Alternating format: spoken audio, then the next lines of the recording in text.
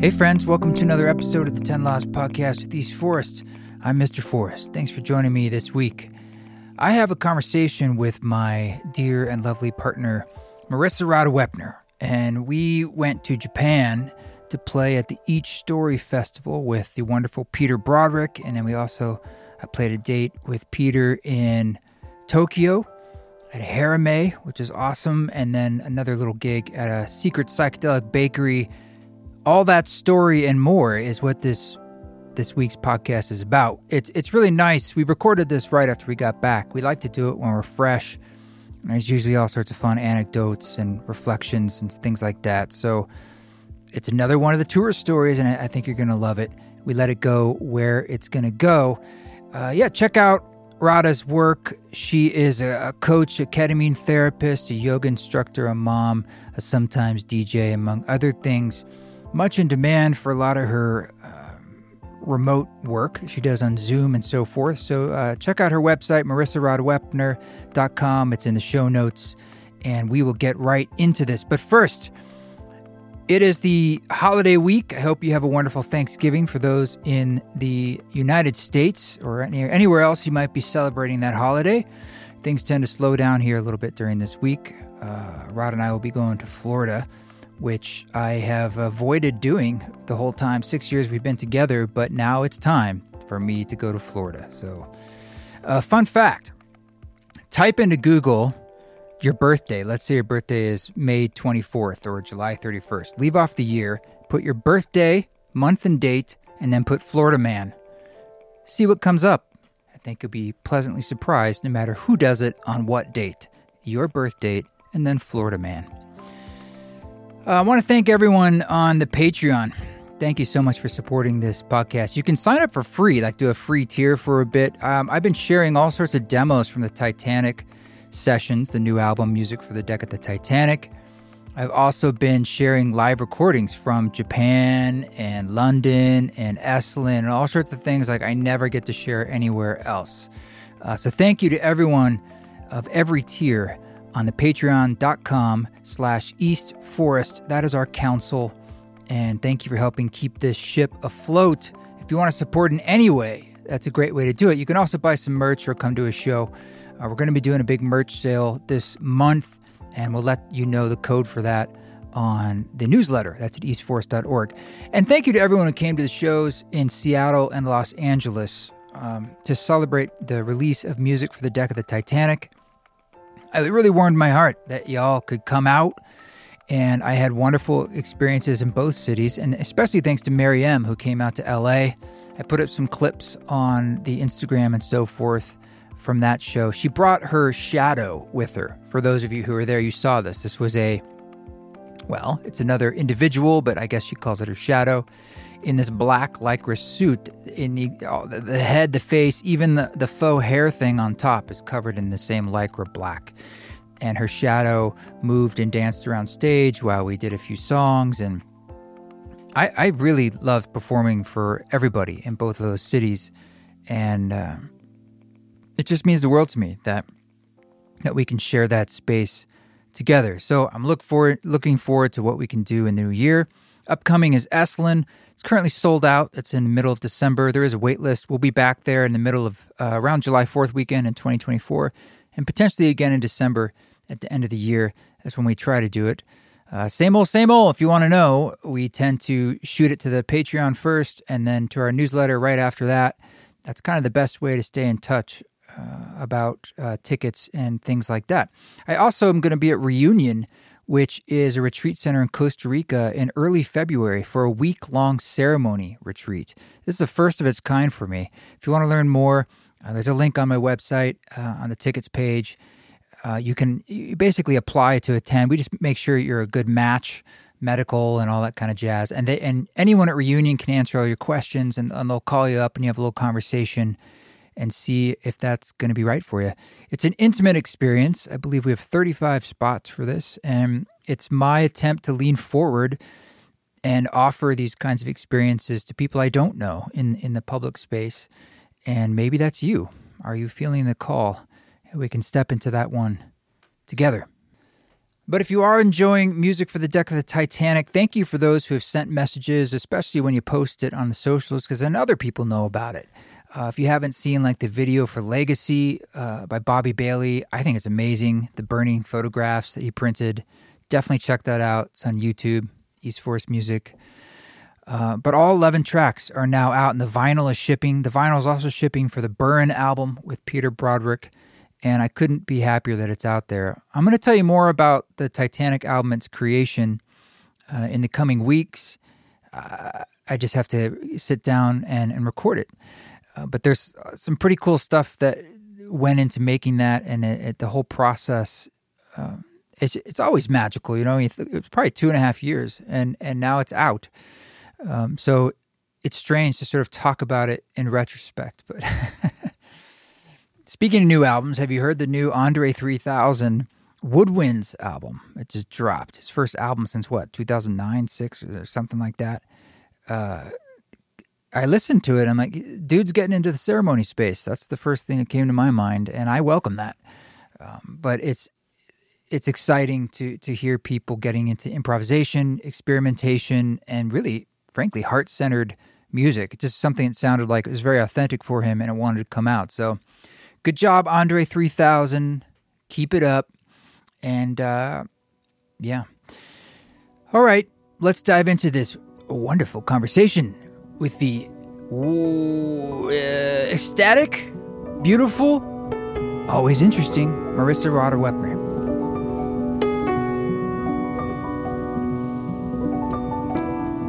Well, we're back from Japan and still managing to not get up before 8 a.m. The jet lag's killing us. But we thought it'd be good to, while it's fresh, tell some of the downloads. Not that we've figured out Japan. We're not one of those people. It's like, but I do have a list of hot tips now. There is nothing worse though than someone who goes anywhere and then all they're like, well, when I was in Japan, or like, let me tell you about Japan. As if listen, we can tell them about our experience, and we had a wonderful experience, and we would have a few pro tips. Like, let's start out with perhaps what was something that you didn't expect to be true. That was glaringly true once you were there. Didn't expect to be true? Yeah, like you didn't think it was going to be like that, but it ended up being like that. I don't know. Really? I could tell you a lot of things here. We got to turn this towards you. A lot of things I liked about it. I don't know. That were surprises? Yeah. Things I'd heard, but I'm like, there it is, but it's so cool.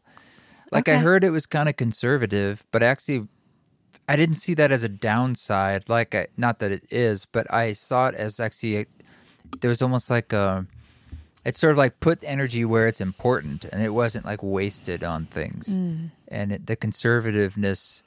Yeah, maybe define conservative. Like in dress or in just sort of the energy itself just felt like it had a lot of depth to it. Well, because it was conservative, it went deep versus shallow and broad. Right. It's focused and deep. I would 100% agree with that. And it's also trying not to be comparing to America, where it's candy and loud and fast and glitzy. This was subdued and tasteful and thoughtful. Yeah. And speaking of candy, also people were not as large as most people in America, aside from the sumos, which we didn't meet. We did not meet. Just a couple billboards. No, people seemed to be healthy by and large. And I remember it took us a while. We were there a week, and we were looking around. We're thinking, I don't feel like I've seen a lot of large people. And they're like, no, nope. Maybe one or two, but not a lot. Could be a lot of reasons. Genetics. Sure, but diet, environment, stress.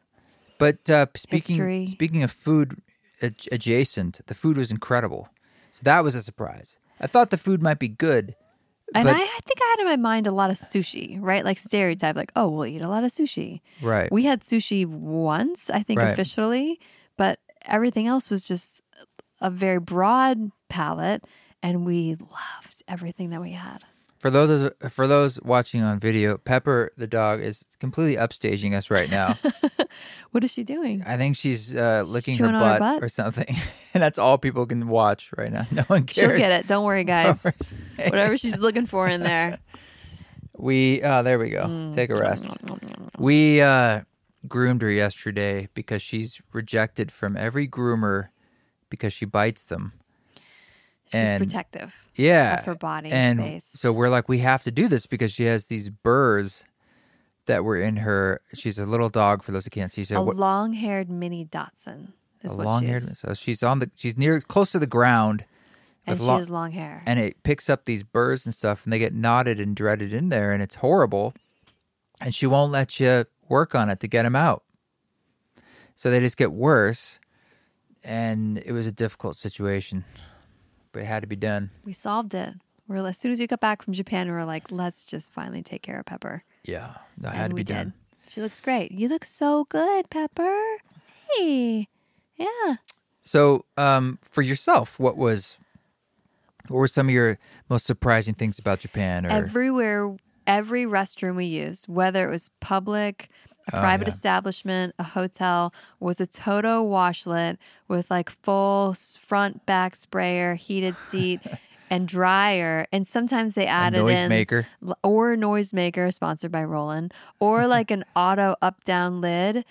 Literally everywhere. You're not joking about sponsored by Roland. No, noisemaker. No, literally, one of the toilets had a noise machine. Is the sound of like water running. You push a button, and the sound of water running is audio through your little stall. Did it sound like someone else peeing, or was it? No, it was like a river. Is that to help like you, water or trickling. to? I think cover it's to your cover tracks. cover your tracks. It's to cover your Amazing. tracks. But every toilet was that way, except for one toilet I went in a shrine. That's it. I'll tell you. That's a lot of toilets over check 10 this days, out. Check this 12 out. days. The fanciest toilet of the entire trip that 11, 12 days we were there was at a highway rest stop. Oh, yeah. I mean, you'd think that'd be the worst. And it was by far. The best. They had, first off, you walk into the bathroom, they had a map. They had a map laying out, like, this is the situation here. I'm like, all right, I got a lay of the land before I even had to look. And then when they had like these rooms that were like the stalls, and they had computer screens and like nice lighting and like wood paneling. Did yours have this? Because mine, a couple, like probably like 5 over the time we were there, had this. It was like a fold down platform that you stand on. Did you ever have stalls with those? I didn't have a fold down platform. I did have. What's the platform for? I couldn't figure it out. Babies? No. It had like human adult feet standing on the platform. I don't know. Platform that came down. It was probably like warmed and massaged your feet or something. There were, and I would think that you'd have these too, like in the corner, like holstered baby seats. Yeah, I saw that. Yeah. Yeah, it was like the things at a toddler, you put them in the swing with their feet. Yeah, they're mounted on the so wall. So it's like they can't do anything bad while you're doing your business. in the toilet. Yeah. The platform, though, you didn't have a platform that came down. There was more than one screen in the bathroom too. That's what blew my mind. It was unbelievable. It was so, and there's someone in there just consistently. All they're doing is cleaning. This is in the rest stop at the truck stop. Yeah. And we went to a temple where most places you take off your shoes. Definitely the temples before you go in, or upstairs or on wood, or even in a traditional hotel. Yeah. And so when you go to the bathroom, when you walk up to the urinal, which, by the way, shoots water into itself before you walk up, it can sense you're coming to, so there's no, try to make it clean just as you arrive. And they had wooden slippers, for you to stand on, so you wouldn't have to sully your feet, your socks, next to the urinal. Yeah. So I slipped on these really nice wooden slippers, and so you could do your thing. I would have those too on the ladies' side, or we'd have like kind of like foamy croc ones that you could slip on. Oh, ours were wood. Yeah. Well, it depends on where we were. Bathrooms are awesome.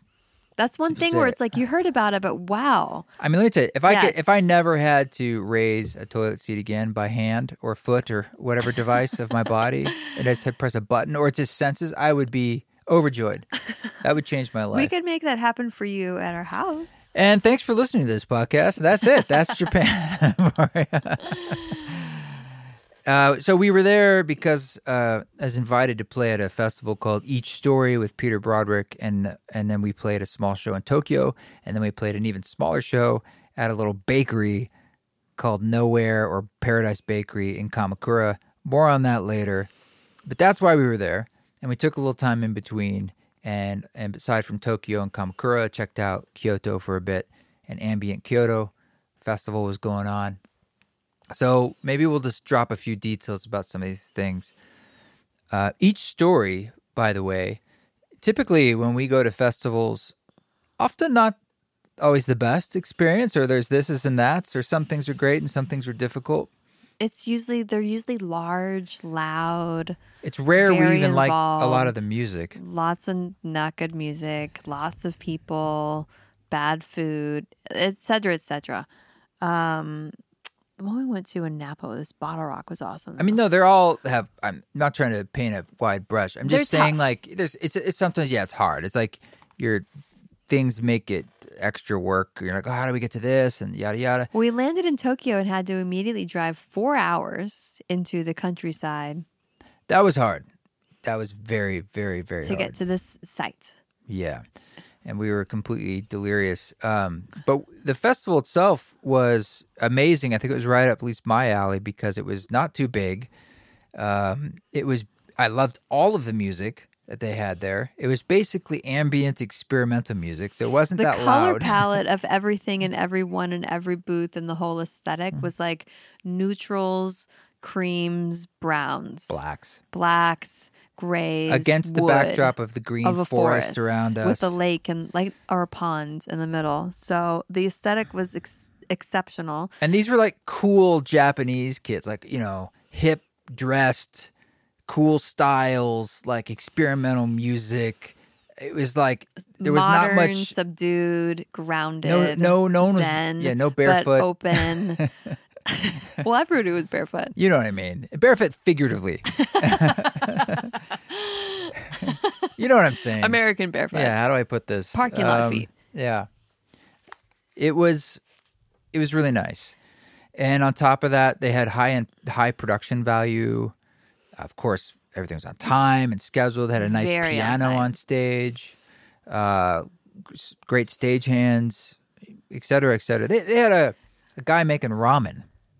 Everybody wanted this ramen because it was like, this is the ramen guy. We heard from the Japanese people, like, this is very the guy. traditional, amazing. This is the best ramen in Tokyo. We have one ramen stand. That was the thing. It was like one person that sells coffee, one person that does ice cream, one person that does ramen, one person that does. They had their own beer. One person that does beer. The one person that does the one thing. They're a master at the one thing. Like, let's not bother with lots of choice. Let's give you the master of the one thing. So I stood in line for that ramen in the rain. For at least an hour. Let's just put it this way. Ramen Guy was an artist. He took his time. Yes. He made 4 bowls at a time. And so it was just the next 4 people got the one bowl of the one thing that he made. Yeah. And wow. Yeah, was something else. That's a taste of Japan. We've kind of found that a lot where... that was what made all the food so good. Everywhere we go is a pretty small establishment. Yeah. They have a very small menu. They're masters of the couple things that they do. It's true. They don't mess around with trying to do everything. And again, we had some of the best fill in the blank we ever had. And it was including sushi. Mm-hmm. I don't even like sushi.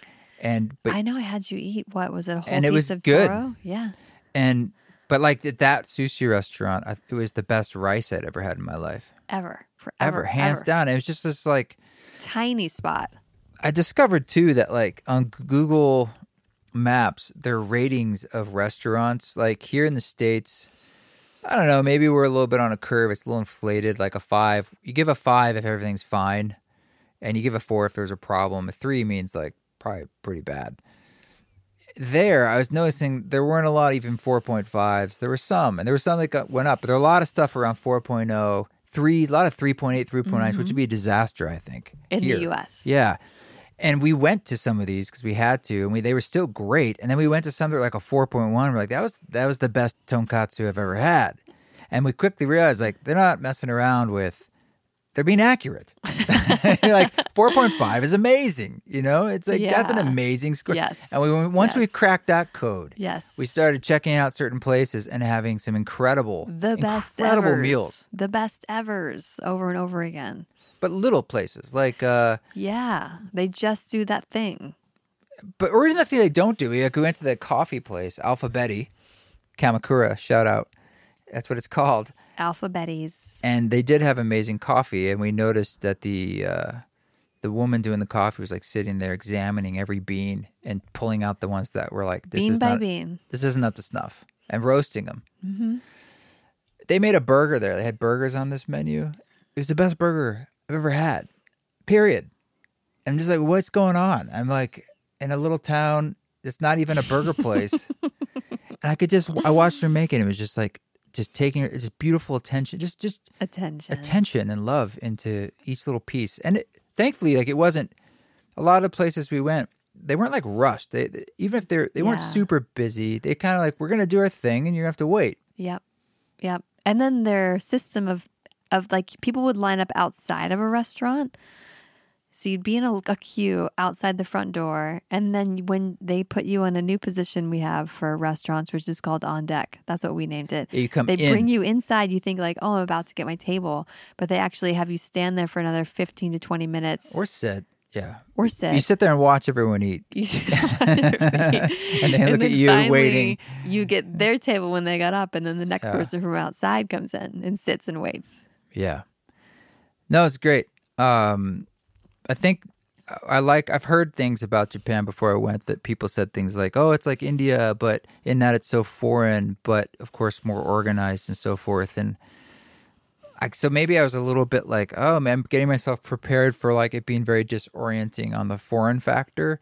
I didn't find that. I did find the organization factor, which I love. What was the most organized for you? Well, like the trains came exactly when they said they would, to the minute, and people queued. Yeah, they lined up. We were waiting for a bullet train, and there was like, you thought There's colored lines on the grounds of like where you think the doors are going to be, blue, when orange, the train so forth. Stops. And we had just watched a trainload of people queue up and get on the train before us, and I was like, okay, we're next. Let's go stand in line. We'll do the right thing and get ready. And we had to wait maybe like 10 or 15 minutes. So you and I were just like busy, but we were standing at the very front of the queue. And then right before the train comes, I pick up my head and look around. No one's behind us. They've made other queues, other lines exist. Like, oh. And I actually said to you, I was like, we're in the wrong line. And you said, maybe not. I said, I'd bet $100 we're in the wrong line. I do not think what's going on here is that the Japanese people are being polite, like, oh, we don't want to, crowd them. Like, they're just like, look at those dummies standing for the wrong train. We'll let them do their thing, and they did. No one told us. We shall make a line and wait for the train.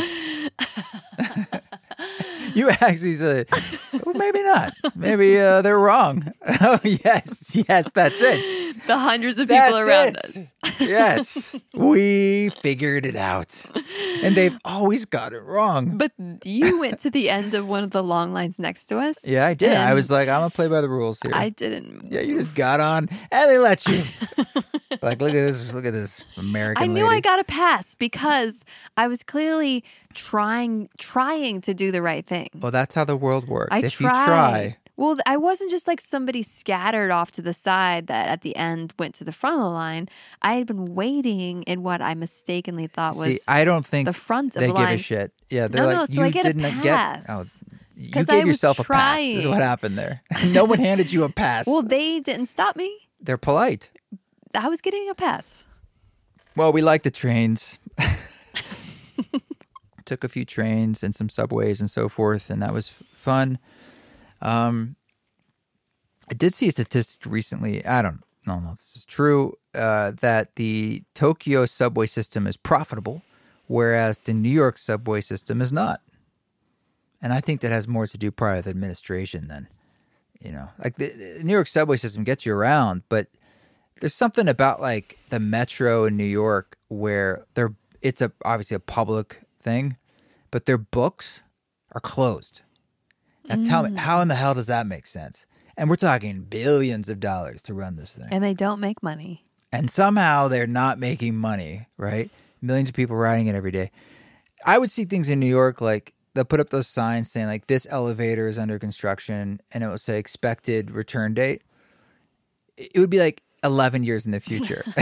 Because it's like what kind of there's no competition here. It's like what kind of organization can get away with this? 11 years. I'm like, yeah, that's when we scheduled it for. Well, thanks for putting up the sign. I appreciate that. Not in Tokyo. No, we didn't see anything quite like that. Although we couldn't read the signs. No, we had our Google Translate. That helped. Yeah, we were sitting at this restaurant, and they had all these signs handwritten all over, and we're like, oh. It was a locals restaurant. I wonder what that says. And you pull out your Google Translate, the one that was right in front of your face, and what did it say? In Kyoto. How about... Oh, yeah. It said, how about some ice cream? How about that ice cream? That was a translation. How about that ice cream? I thought you were thinking of the one that says penises, and I wasn't going to say that. No, that was on the menu. It was a section of food that said penises. And I said, I think there's something going wrong with the translator. But every time you went over it with your phone, it was penises, exclamation point. Yeah. No, we went, that was another place. Obviously, this is a lot about food, but we went to a place where I just found on Google Maps it looked good, and we went up there, and they're like, look, we don't there's have no an English menu. menu. I'm just going to lay it out. Like, this is not a normal But we were like, spot. we have Google Translate. We got it. And they were like, okay. And we pulled out Google Translate, and we saw penises. We ordered some. And there was a restaurant. Yeah, right. Several. We got several different kinds. Hot and cold. There was a restaurant that you can smoke in. Yeah, we did. Everybody, that all was the true, too. tables around us were smoked. smoking. I didn't like that. It's unusual nowadays. We don't get that in the Yeah, US. it was shocking for a second. I was like, is this... I didn't know if it was illegal or the people just did it or... I think they wouldn't do it if it were illegal. Also, I heard someone tell me, again, not sure if this is true, a Japanese person said that mushrooms were legal and then became illegal. Oh. When was the become? I didn't get hard dates, but it seemed like it wasn't too long ago kind of thing. Wow. Don't know Curious. if that's true. Yeah, I don't know either. Somebody will tell us. But I did get the sense that like psychedelics in general, although it might be done, it's definitely not as like out there as it is in America. It definitely seemed more like, well, yeah, that's kind of that's pretty hush hush. Less tie-dye all around. No tie-dye. None. No tie-dye. Shrines and temples. Yes, shrines and temples. Everywhere. So many. More than we could see. I mean, I found some that were in between buildings and of course giant, amazing ones. Every kind of temple you could imagine. Which one did you enjoy the most? Well, I did like that one of the last ones we went to in Kamakura, I think, because it was the first one ever built there. It was really old, and like you said, they let us. They invited people to come into the actual like main building part in the middle, which normally you're kind of like looking into. You can walk up to the steps and look in it. They're like, come in. This temple was built in 730 AD in Kamakura, the first Buddhist temple in that area. And it was up a hill. That was so gorgeous too, walking up all those steps. And then when you come in, there was just like a woman, I want to say a nun, because she seemed like she was working there and that was her spot. And she just invited us all the way up the steps into the full thing. Take your shoes off, come in. Come like up onto the platform with all the deities, with all the... Yeah, and I liked that because there was really no one there too. And so it was just quiet. Mm-hmm. Whereas the 1,000 Kuan Yins were amazing, but it's a lot of people coming to check that out. And 1,001 it didn't feel cannons. as alive, in a sense. Now it's become something you come to look at, as opposed to something that's in use. Right. Yeah. Yeah. Still amazing. Felt more like I'm looking at history. A part of history, in the history. Yeah, less museum-esque. Though I want to say, I think that probably all of the temples that we visited are in use, just not the times that we're there. I hope so. I think they are. I hope so. Yeah, there's so many. That's what kind of blew my mind too.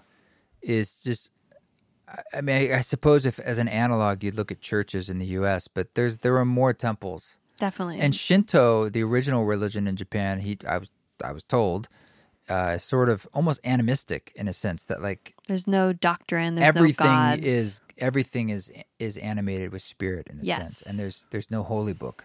No holy book, no like one god, this or that. Just like pretty cool. Yes, it's like the sacredness of life. So Buddhism came from China, and this is before that. Shinto is before that. Shinto is what was there. Incredible. Before Buddhism.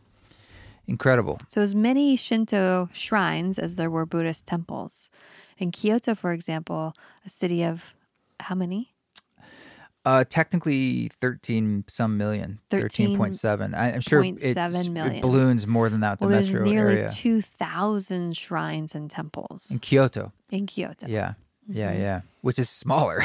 Yeah. Didn't I say how many in Kyoto? Kyoto is 1 point something million. 1 point something. Bigger than we thought it would be. Yes. Like it had like a downtown and, It's a large bustling city. Yeah. But, wow. And then in addition to the temple and shrine, there's just these gardens. Everyone has these landscaped gardens that were like, for me, it was like nature. You've wanted your garden. Nature orgasm. Yeah, eyeball nature orgasm. So gorgeous. Yeah. I mean, they have a staff making that happen, but yeah. Of course they have a staff. If we had a staff, our yard would be killing it. You're trying to say I've wanted my garden. I care about gardens. Yeah. I've sensed your pain. I've heard about how much you're like, man. I mean, you literally bought a Japanese maple tree and planted it, and it didn't make it. Boy, did I hear about that. I was out there talking to it. I was like, please, for her, please. She really needs this. Didn't pull through. It still died. Yeah. But I love gardens. And so their gardens, everyone was epic. Beautiful. Yeah. We were lucky, too, because the weather was exceptional. Just kind of warm fall weather. Mm-hmm. Some rain, but just beautiful weather. Not too hot, not cold. Yeah. So after the festival, the show in Tokyo, with Peter Broderick, was just awesome at Harame. Small venue, great opener. Do you remember their name? No. I could look it up while you're talking. I wouldn't be able to tell you their name, but Shun, he became our de facto guide and brought us from the Each Story Festival to his venue in Tokyo, Harame, and was just a wonderful host and took us to a temple that day as we arrived in Tokyo from where we were outside of the city. And then later on brought us to his absinthe bar, the Green Contentment. No. Containment Green? I'll have to look that up too. But I was trying to give you the name of I want to talk about this band. Yeah. So the band before. This is terrible. If I type in East Forest, Tokyo, Harame, it says Inside Japan's Suicide Forest. Yeah. What do you mean, yeah? You knew about this? Yeah. What are you talking about? There's a forest in Japan where people go to end their own life. This is horrible. All right. It's a part of their culture. All right, this is no good. Do you remember Periscope? You probably don't. It was an app. What was it for? You would open it and you could drop it. It was kind of like live videoing, but you would just pop in it. And so I'd be like transmitting, just saying things, and I'd be anywhere in the world. To who? To anyone on Periscope, and you'd pop around the map. Like TikTok? Yeah, but it was live. That's the only difference. Huh. Anyway. You did that? Well, one time I was on Periscope just dropping looking around the world, and I dropped into Japan, and as soon as the guy's video came up, he's in a forest, and he said, I'm in the East Forest. And I was like, what? What's happening? Like, maybe he saw that I joined or something, and I didn't understand, but now that you're telling me perhaps he was in an East Forest. You're making these connections in this moment? Yeah. Anyway, I'm just struck by you told me there's a place where people have suicide. It's horrible. It is. It is. I don't know. Does that ring a bell? Orinji Trio? Oh, yeah. Onigiri? Onigiri. They were really good. Onigiri Trio. Yeah, this trio that played first. Yeah, Yumiko, Baku, and Anamamai. Yeah, it reminded me of Balmorhea a little bit. They were sweet and great. They played. And then we played a set, which was super fun. And then we went to the Absinthe Bar. Condition Green. Condition Green. In the Harame, though, it's this tiny little underground, feels like super indie Japanese bar. Amazing club. Yeah. Murals on the wall. They have a tea menu, like an extensive herbal tea menu, a beer menu. They made burritos. And then they had this like VIP elevated wicker floor seated. Take off your shoes. Platform. Take off Bamboo your shoes floor. that we got to sit on. I love that experience. It was nice. Mm-hmm. Yeah. No, and the entire sound staff was female, which is unusual. I love that, at least in the States. They were great. And he owns this little absinthe bar that they crowdfunded. And so we went there, and it's Condition Green. So much fun. His partner, what's her name? I won't be able to tell you. She's the wizard of the whole place. The bartender. Yeah, and makes these concoctions, made incredible drinks. And so we didn't know. We were just like, I don't know, make whatever you make. She would look at you and she would make it based on just her sense of you. She's like an absinthe shaman, basically. Yes. She just kind of suss out you. Okay, here's your what you type need. of absinthe. This is the drink I will make with absinthe specifically for you, one at a time for everybody. In this moment, because the next one would be different. Yeah.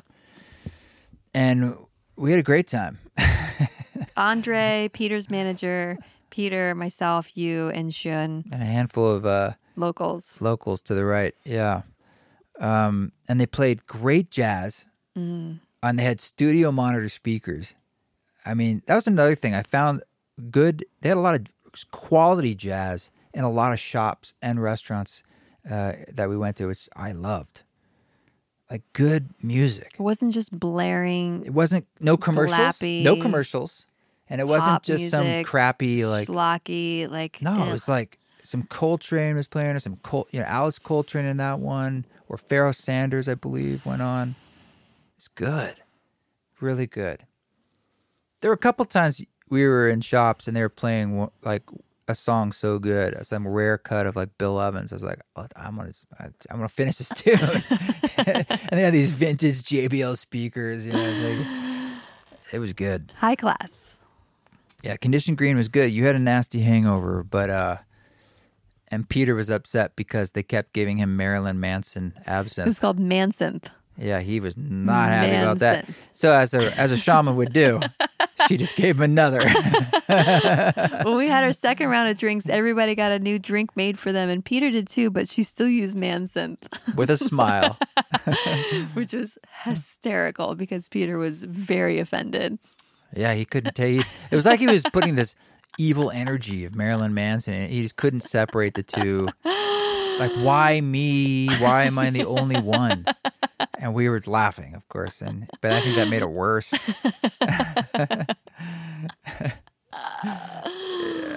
To be honest, I didn't want it, but we didn't get it.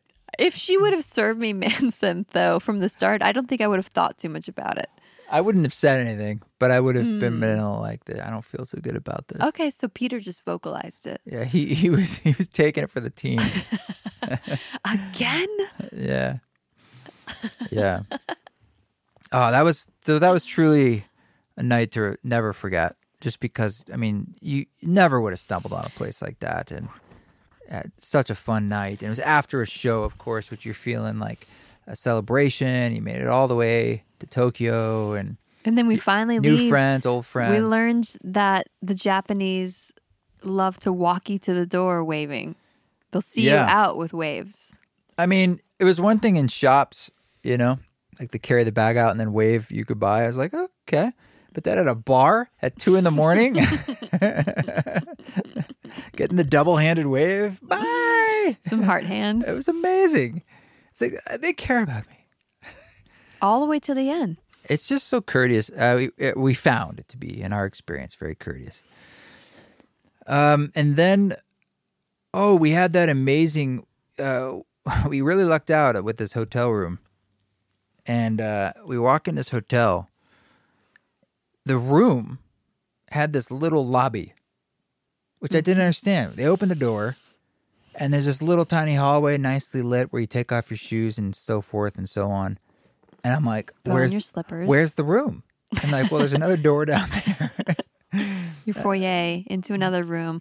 Our only king-size bed that we had. Every other bed was doubles next to each other with a nightstand in the middle. But it had a karaoke machine in the room, and the room were soundproofed. Yep. And a sauna. And a sauna in the room, like their own little onsen that there's and already a hot on. tub. Or like a hot bath. A bath, yeah. Pool. It was amazing. And so we hit the I sang you some songs. You did.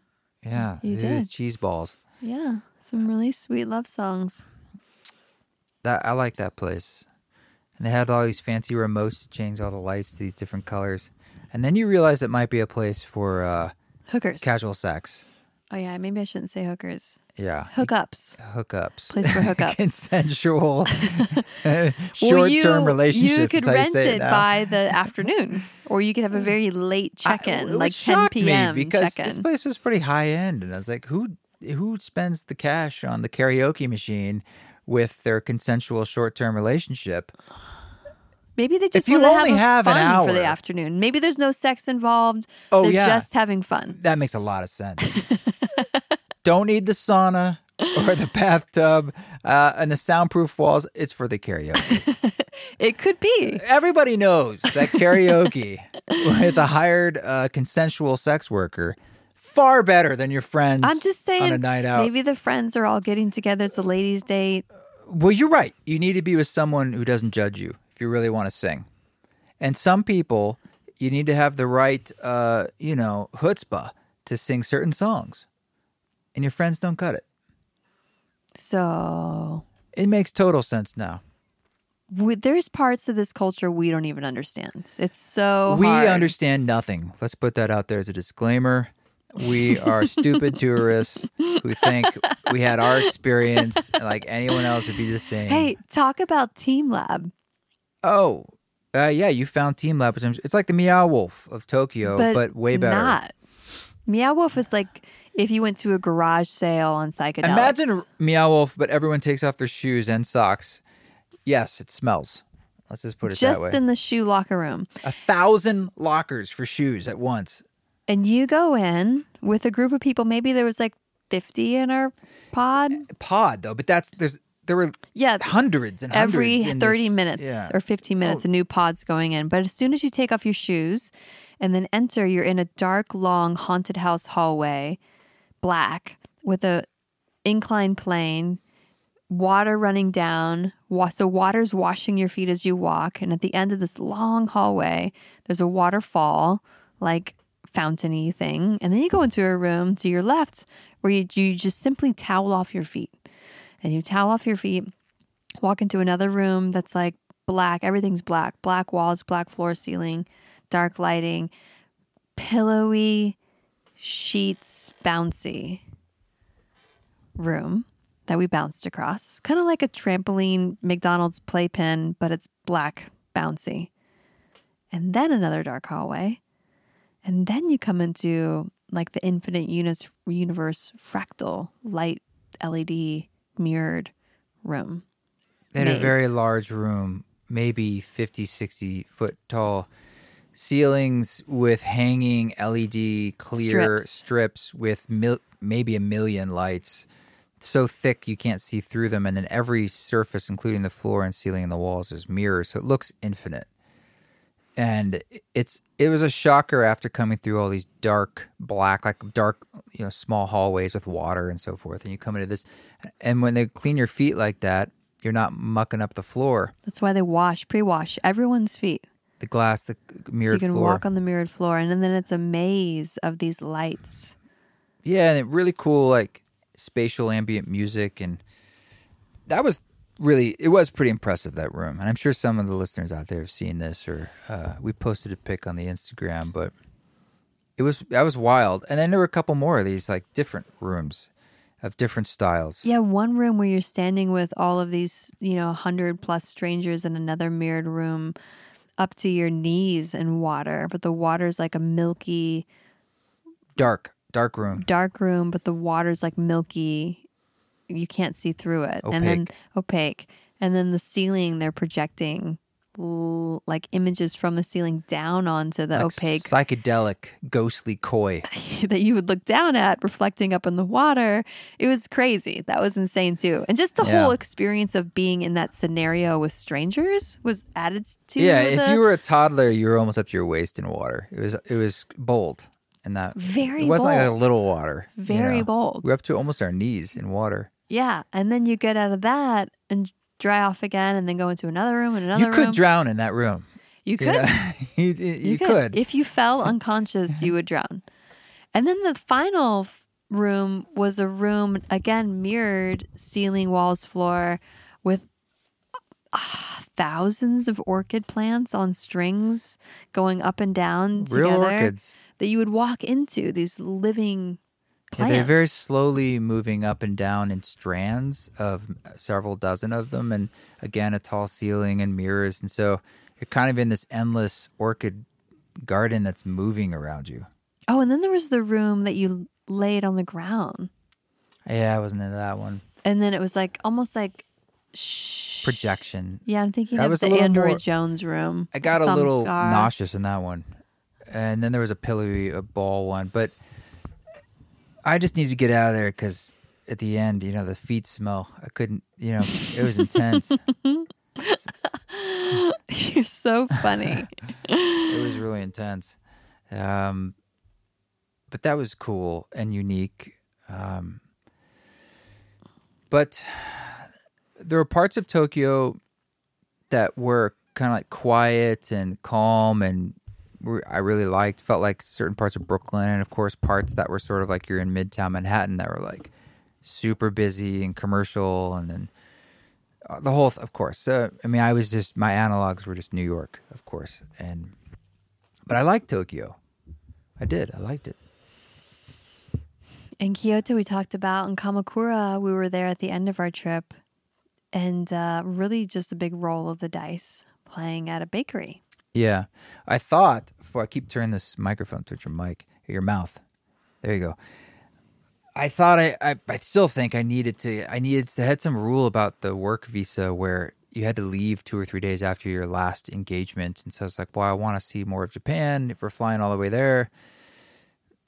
So I need another gig to stay near the end. And they found us a gig at they just kind of said it's a small thing at a place, and then no one said anything. And then a couple days before we were going to leave, I wrote them back being like, is that still happening? I'm assuming it's not because there's no tickets being sold. And I said, oh, no, it is. There are no tickets. It's just sort of this underground psychedelic bakery where they use this yeast that's like 2,000 years old, and they do these 2-day bread rituals. And I'm like, and they said Terry Riley plays there a bunch. And I'm like, okay, well, that's something. And we had trouble figuring out how to get places because, like, on the trains we couldn't take all my gear, so we left some gear. At first, we left some at the Absinthe Bar because the guy said, Shun was like, we can store it upstairs. I'm like, okay. And then we left one big suitcase in Tokyo at a hotel, and we left to Kyoto. And then these folks in Kamakura just got the bags. They just went to Tokyo and took our bags. And we didn't get permission. I'm glad they did it. I'm just saying. Well, they got the bags from Shun, but they had our bag from the hotel sent by mail on our behalf. Yeah, which I didn't know you could do. Just call up a place and be like, you got a bag? I need it. And you can send it to me. And they did. So good for us. That was the headache of like, how do we get the bags around? And it all worked out. Let's just say that. It did. And so all of the stuff was in Kamakura. At this point, we were committed because it's like, we need our stuff to leave the country. So we had to go there. So we went there with our little backpack that we had. Mm-hmm. And we show up at this very small bakery. that felt like it was a nexus point for some kind of underground surrealist avant-garde scene. Like a interstellar way station. Totally. Exactly. And they said through COVID, similar something happened in Japan where a lot of people left Tokyo and a lot of them went to Kamakura. Sort of like a lot of people left New York City and they went upstate or so forth, right? Like a lot of people moved out of the cities. So there was like a scene, it was a way station, as you put it. So it set the stage for when we arrived. Well, what was amazing was we got off the train in Kamakura and you and I went to go get like something to eat and drink. So we just found a great spot, had fantastic food at this little, like tiny little bar right down the road. And then we were like, well, let's go find Paradise Bakery. It's really close, 0.1 miles. We'll go walk there. We walked to Paradise Bakery from the train station. And it's maybe like 5 o'clock and it's closed and we're sitting on the bench. It's getting dark, yeah. And we're like, what do we do? Oh, we have to go to this other bakery. It's actually like a cab ride away. What are we going to do? How are we going to get there? And a guy just walks up to us, a Japanese fellow, and he says in his best English, like, East Forest? We pointed at Instagram on his phone, a picture of you and I at Team Lab. With all those lights. And he's like, Forest, East? And I was like, that is me. And I'm the big dummy. I'm like, oh, it's a Japanese fan, in some alley. He's like, no. He's like, do you want to go? I'll take you. He just appeared out of nowhere. I said, yeah, let's go. This guy appeared out of nowhere to take us in his own car to Never the saw that guy spot. again, now that I think about it. No, he was at your show. Oh, he was? Yeah, he came to your show. You didn't see him because you're performing, but he was there. But he just arrived. We're like, thank goodness, because how else would we have gotten there? So we got a private shuttle to Nowhere Bakery. Michael meets us. And then it's like the room we enter, think like grandpa's barn that's 4 feet across. Barn's not the right word. Well, I say barn. Barns are big. No, 4 feet across. Yeah, a barn that's 4 feet Shitty across. Barn. Yeah. But like the feel of like wood and dark and enclosed old and Japanese cluttered. traditional and building. There's stuff everywhere, just full of stuff. Baking supplies and music stuff. And random artifacts from who knows and art and everything and personal supplies of whatever. They take us upstairs and then we take off our shoes. Then we go up this tiny little, like 2 feet across hallway. Not the code, these stairs. And then at the top of the stairs, there's a room where there's someone playing music. Was it clarinet? Oh, it was alto clarinet, which is a very rare instrument. And what's the guy? The DJ, Mix Master Morris.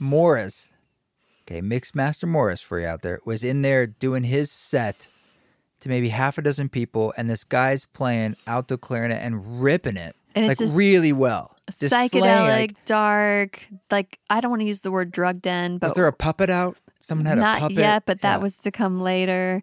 People just lounging out on the floor, and next that was to the left, and to the right was another small, tight room where like you can sleep here for the night. Like this is where you can stay.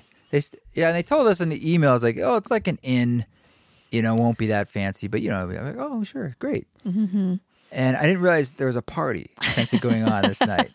And at the bottom of the stairs where the shoes are taken off, there are about 14, 15 pairs of shoes, including maybe ours.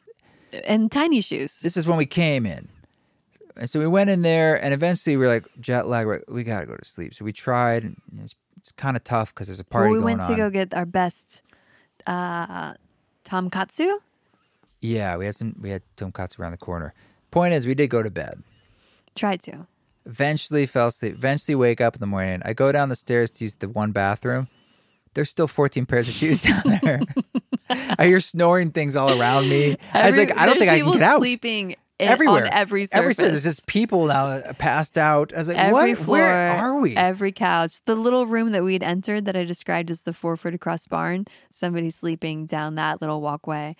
And someone's making bread because, you got to make bread early in the morning. But everyone else is passed out and it's pouring down rain. I don't know what's going on. And I'm just like, all I wanted was coffee and a private bathroom, and we had neither. So, and apparently it was a holiday. Yes, Sports Day. Sports Day. It's a national holiday. That's when we have Indigenous Peoples Day. Yep. Happens to be the same day. So anyway, that's when we were like found this cafe literally down the street. And we're thinking it's going to be closed because it's Sports Day. It wasn't. And that's where I had the best burger of my life and the best coffee of my life. And I was like, this was the best precious coffee moment at that place, I'll tell you. Precious. And it was a show day. It was a show day. So then it kind of cleared up, and the show, everyone there actually is very sweet. We finally got to know people a little bit. Junpei, the baker, his wife, a lot of kids around. That's what I meant when I said little shoes. Yeah, a lot of children, young children. And so eventually I set up in there, this little tiny room, and they did sell tickets. And the room is like what dimension? Oh, gosh, like 20? Maybe 12 by 12. Okay.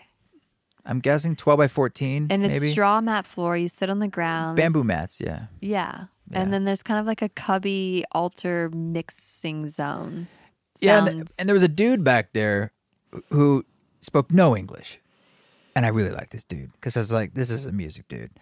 And we just pointed at shit, and we totally understood each other. You know, he's pointing at my boomerang looper pedals, and I'd make hand gestures about what they do. He's like, oh, hi. And I'd point at his weird-ass synth that he built, and I was like, what is this? And he'd be like, type on it and show me. And I was like, oh, it's okay. It's actually a Mac, but it's doing this thing. He's like, hi. I was like, badass.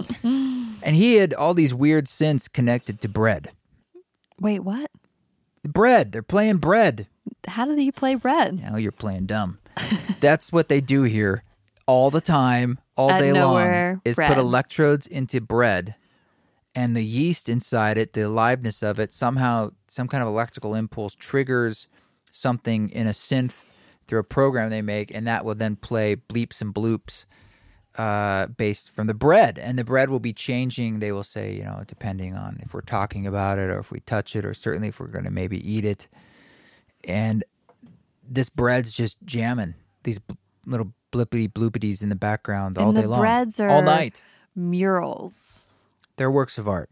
They really are. I mean, he made one, the second one, that was in the room behind me on this altar that had piano keys. Mm-hmm. And then it had like the constellation of what was the present constellation that day in like our solar system. Some wild stuff. Infinity in the shape signs. of a nautilus. Yeah. It's like 4 feet across. You've never seen bread like this in your life. And he made one of those when we were at the festival, Each Story, gave it to me after the show. We traveled with it back to Tokyo, took it to the show. And Harame. And then had to cut it up and give it everywhere. We have this heavy, large piece of bread. Delicious sourdough. Yeah, they gave us bread to bring home to the States. And they gave us a starter. Finished it yesterday. Oh, the bread that we took home. Yeah. And a starter. Yeah. So that's the future for us. So the bread's playing. But it was just a wild experience. I had this altar of bread, and he also, Junpei, makes these heart sutras. He writes the heart sutra. Yeah, and Japanese characters in a circle 3 or 4 times a day as a meditation. These beautiful, like 2 foot across circular mandalas. So he was doing that while I'm playing. And then someone started pulling out these puppets. Mm-hmm. These strange, fluffy, psychedelic puppets while I was playing Grandmother Sphere. That was at the end for the encore, but one of the things I want to note... A first. The puppet show, yeah. One of the things I want to note is like beforehand, you and I were kind of talking, or maybe I was encouraging you like, hey, you could do more of like a drop-in for this show, kind of like a ceremony, and like say whatever you want and like go wherever you want to go with it. Like this is like a ripe crowd. Yeah. And everybody came in. It was a room full of maybe like 20-ish. And then that was 22. Maxed out. Yeah, it was full. Seated, cross-legged, you know, just in it with you. I'm there. There's a couple people standing in the open doorway. And you say something to begin, and then you begin playing, and everybody just closes their eyes and starts to meditate. They're the most dropped in, tapped in, amazing present audiences. crowd that At I've the festival too, ever at right? the festival Yeah. too. They just sit and they actually listen. Just listen. No one has their phone out. No one's getting up. No one's fidgeting. Nobody's doing this or that or chatting or watching. And I thought it would be a hang. That they'd be hanging out. Yeah, while it'd you be played. like there'd be people smoking. It'd be a hang. It'd be this, and it'd be. No. And this was like a very formal event.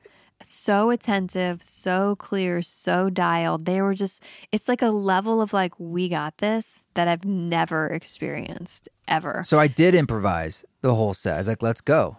Yeah. And the last We song, went. the encore is a little bit of Gramosphere. I'm going to share that on my Patreon, the live recording of that Wow. on the council. It was so 'Cause I did effing record good. It was so good. And, you know, I've been to 95% of these for you over the past whatever number of years. That was the clearest, deepest space. Non-psychedelic, too. It wasn't like everybody was on mushrooms or whatever. Maybe some people were on Maybe they were. Who smoking knows? weed or they were who on knows. bread.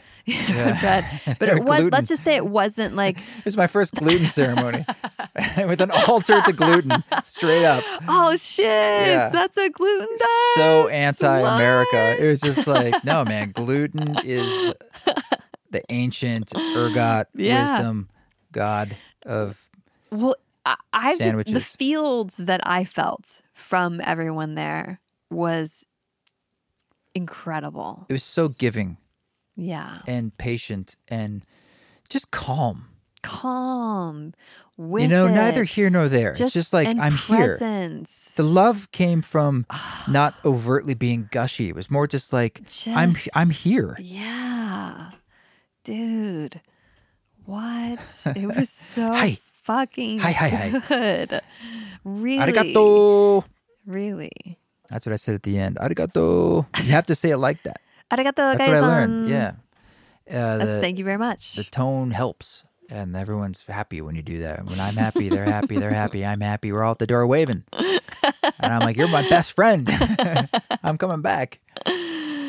Wow. It was pretty cool, and so I was on a bit of a high after that, and we hung around and had some amazing homemade soba noodles down there with the kids, and that was great, and saw a few more temples, a little more walking. The weather got better the next day, so we got to walk around. Then we had to head to the airport. And I was sad to have to leave. It's, of course, tiring to bounce around. It's such a privilege to go at all. But it's a place that for definitely over 15 years, I had longed to play in Japan, and I had seen some of musicians that I had admired over the years that I was wanting to make music like them. I remember the Album Leaf, for instance, way back when. I used to be a fan. I'm a fan. I was a fan before I was making East Forest, and I noticed he would play in Japan from time to time. I used to think like, oh, they will like my kind of music. If I could just ever find a way to play in Japan. I have no idea how. There's no way to just, it's not like some places where you can just go. You kind of need someone Japanese to invite you or internal promoter. And they said that when we were there playing at the bread shop, like it's sort of like an audition. Like if somebody knows you and then they can vouch for you, then all the doors open. But they're not open until people know you. You can't do it. It's its own music scene too. On one level, like I don't have a lot of fans there, and it's different. Like they listen to CDs. Oh, but we had your one super fan come. I had a couple fans. Yeah, Keru. Yeah, We showed us around Kyoto. Yeah, no, I have some, but I don't think I could fill a lot of venues, on my own. I need some help. Yes, to you're try not and as build known. something. Oh, and then ambient Kyoto, which is a sign, that festival, for instance, that exists. Again, speaks to the appreciation, the value for experimental, thoughtful, slower music. Yeah, Brian Eno's Ambient Kyoto was a thing when we were there.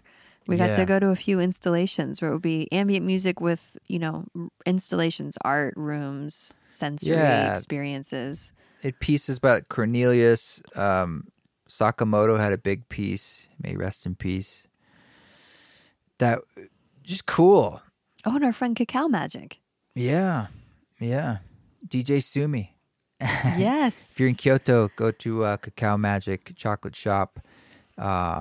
She's amazing and sweet, and one of the people involved with Ambient Kyoto. But we had some great chocolate. Kyoto was mostly us having a couple days off to explore. Onsens. We haven't even talked about onsens. Onsens are their hot springs. Or spas, yeah. And we couldn't go to a lot of the public ones because you're like a dirty Yakuza. I am. I have tattoos. No, what I mean to say is, if you have tattoos, some of these places and all the ones we encountered, you can't come in. You can't come in. I don't have any. Oh, well, look at you. I took one for the team there. No, you didn't. I'm pure. You can't show your tattoos, but you also can't hide your tattoos because you have to wear clothes.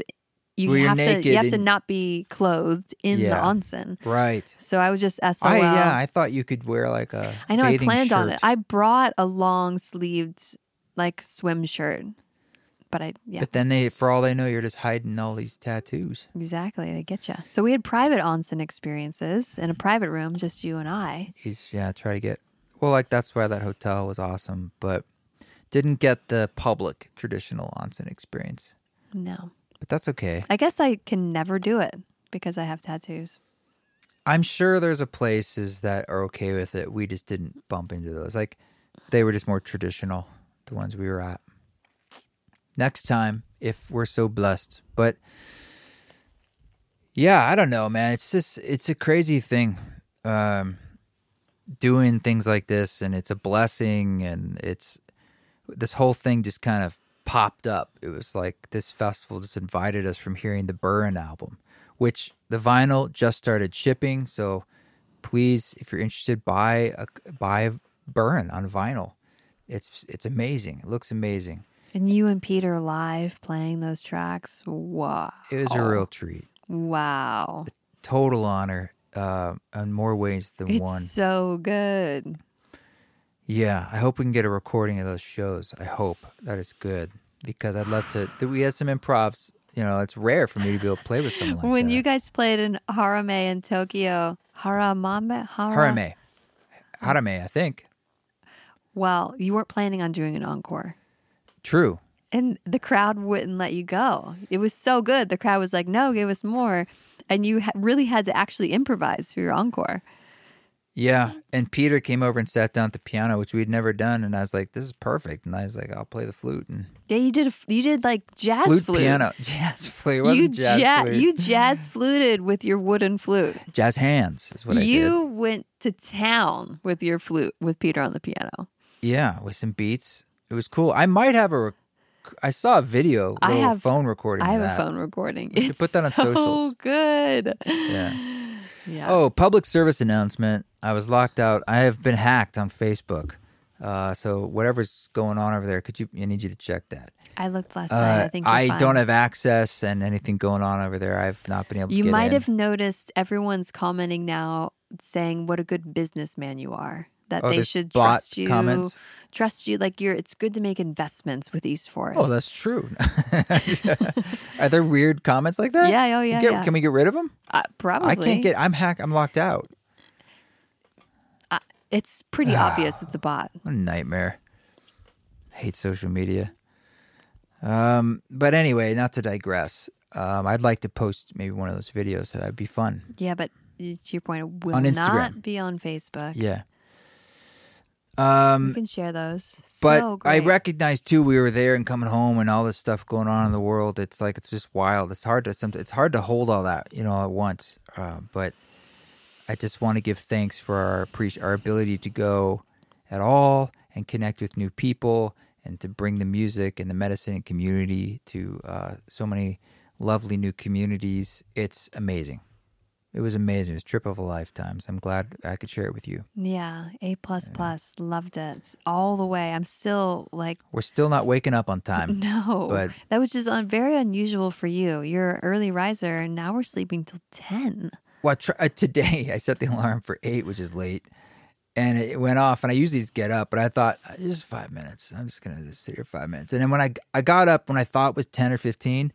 It was 2 hours later. I was like, what happened? Said, the alarm never went off. And I said, no, it went off. I don't know. We got to do something to change this. A couple other pieces of housekeeping, if anyone's still listening. I mean, Esalen, I think it's full, but not full. Like, so you should sign up for the wait list if you're interested, because I actually think there might be a few more spots. Wait list always gets activated. So if you want to go and you're on the wait list, they'll likely ask you. And there's a retreat coming up in Costa Rica, February 3rd through the 10th-ish. That'll be on eastforest.org soon. Sign up for the email list. That'll be a psilocybin retreat, first of its kind, public psilocybin retreat at Reunion in Costa Rica, soon to be announced. And if you are feeling the call to that, explore it, because it will be intimate. I think that's it for now. Of course, I'll be in Seattle on November 3rd and LA on November 7th. The 7th is with Mary M. The 3rd is the album release date. So looking forward to both of those shows, doing lots of rehearsals right now. And that's it. That's it. Lots of love. Anything for you? No, just feel really grateful to you. Grateful to Japan and everyone that helped us and hosted us and showed us love. Yeah. Thanks to everyone over there who gave us a hand. We look forward to seeing you again. And all of our new friends, keep walking your walk. Don't take any shit, but if you do it with grace. Thanks, Radha, for coming on the show. Check out her stuff, marissaradawepner.com. Hire her if she's available. She's truly amazing at what she does, so check it out. And thank you to everyone in Japan, Each Story, and Harame, and Paradise Bakery, Junpei, all the Junpeis. I hope we can go back. I really do. That was a special, special experience. I loved it. This song that you're hearing in the background is called Flittering. It is off Music for the Deck of the Titanic. It is one of the piano numbers on the record. Some of y'all, if you haven't heard the record, you've heard some of the songs with singing and lyrics, and you might be like, yo, East Forest, what's up? You're singing songs. That's okay. That's what came out. But there are some classic jams, instrumental deep dives in there as well. So this is one of them. Listen in its full glory wherever you listen to music. Check out the videos on YouTube. That's where they're living. Check out our live dates coming up. Costa Rica, early February for that ceremony retreat. Everything's at eastforest.org, East Forest Music.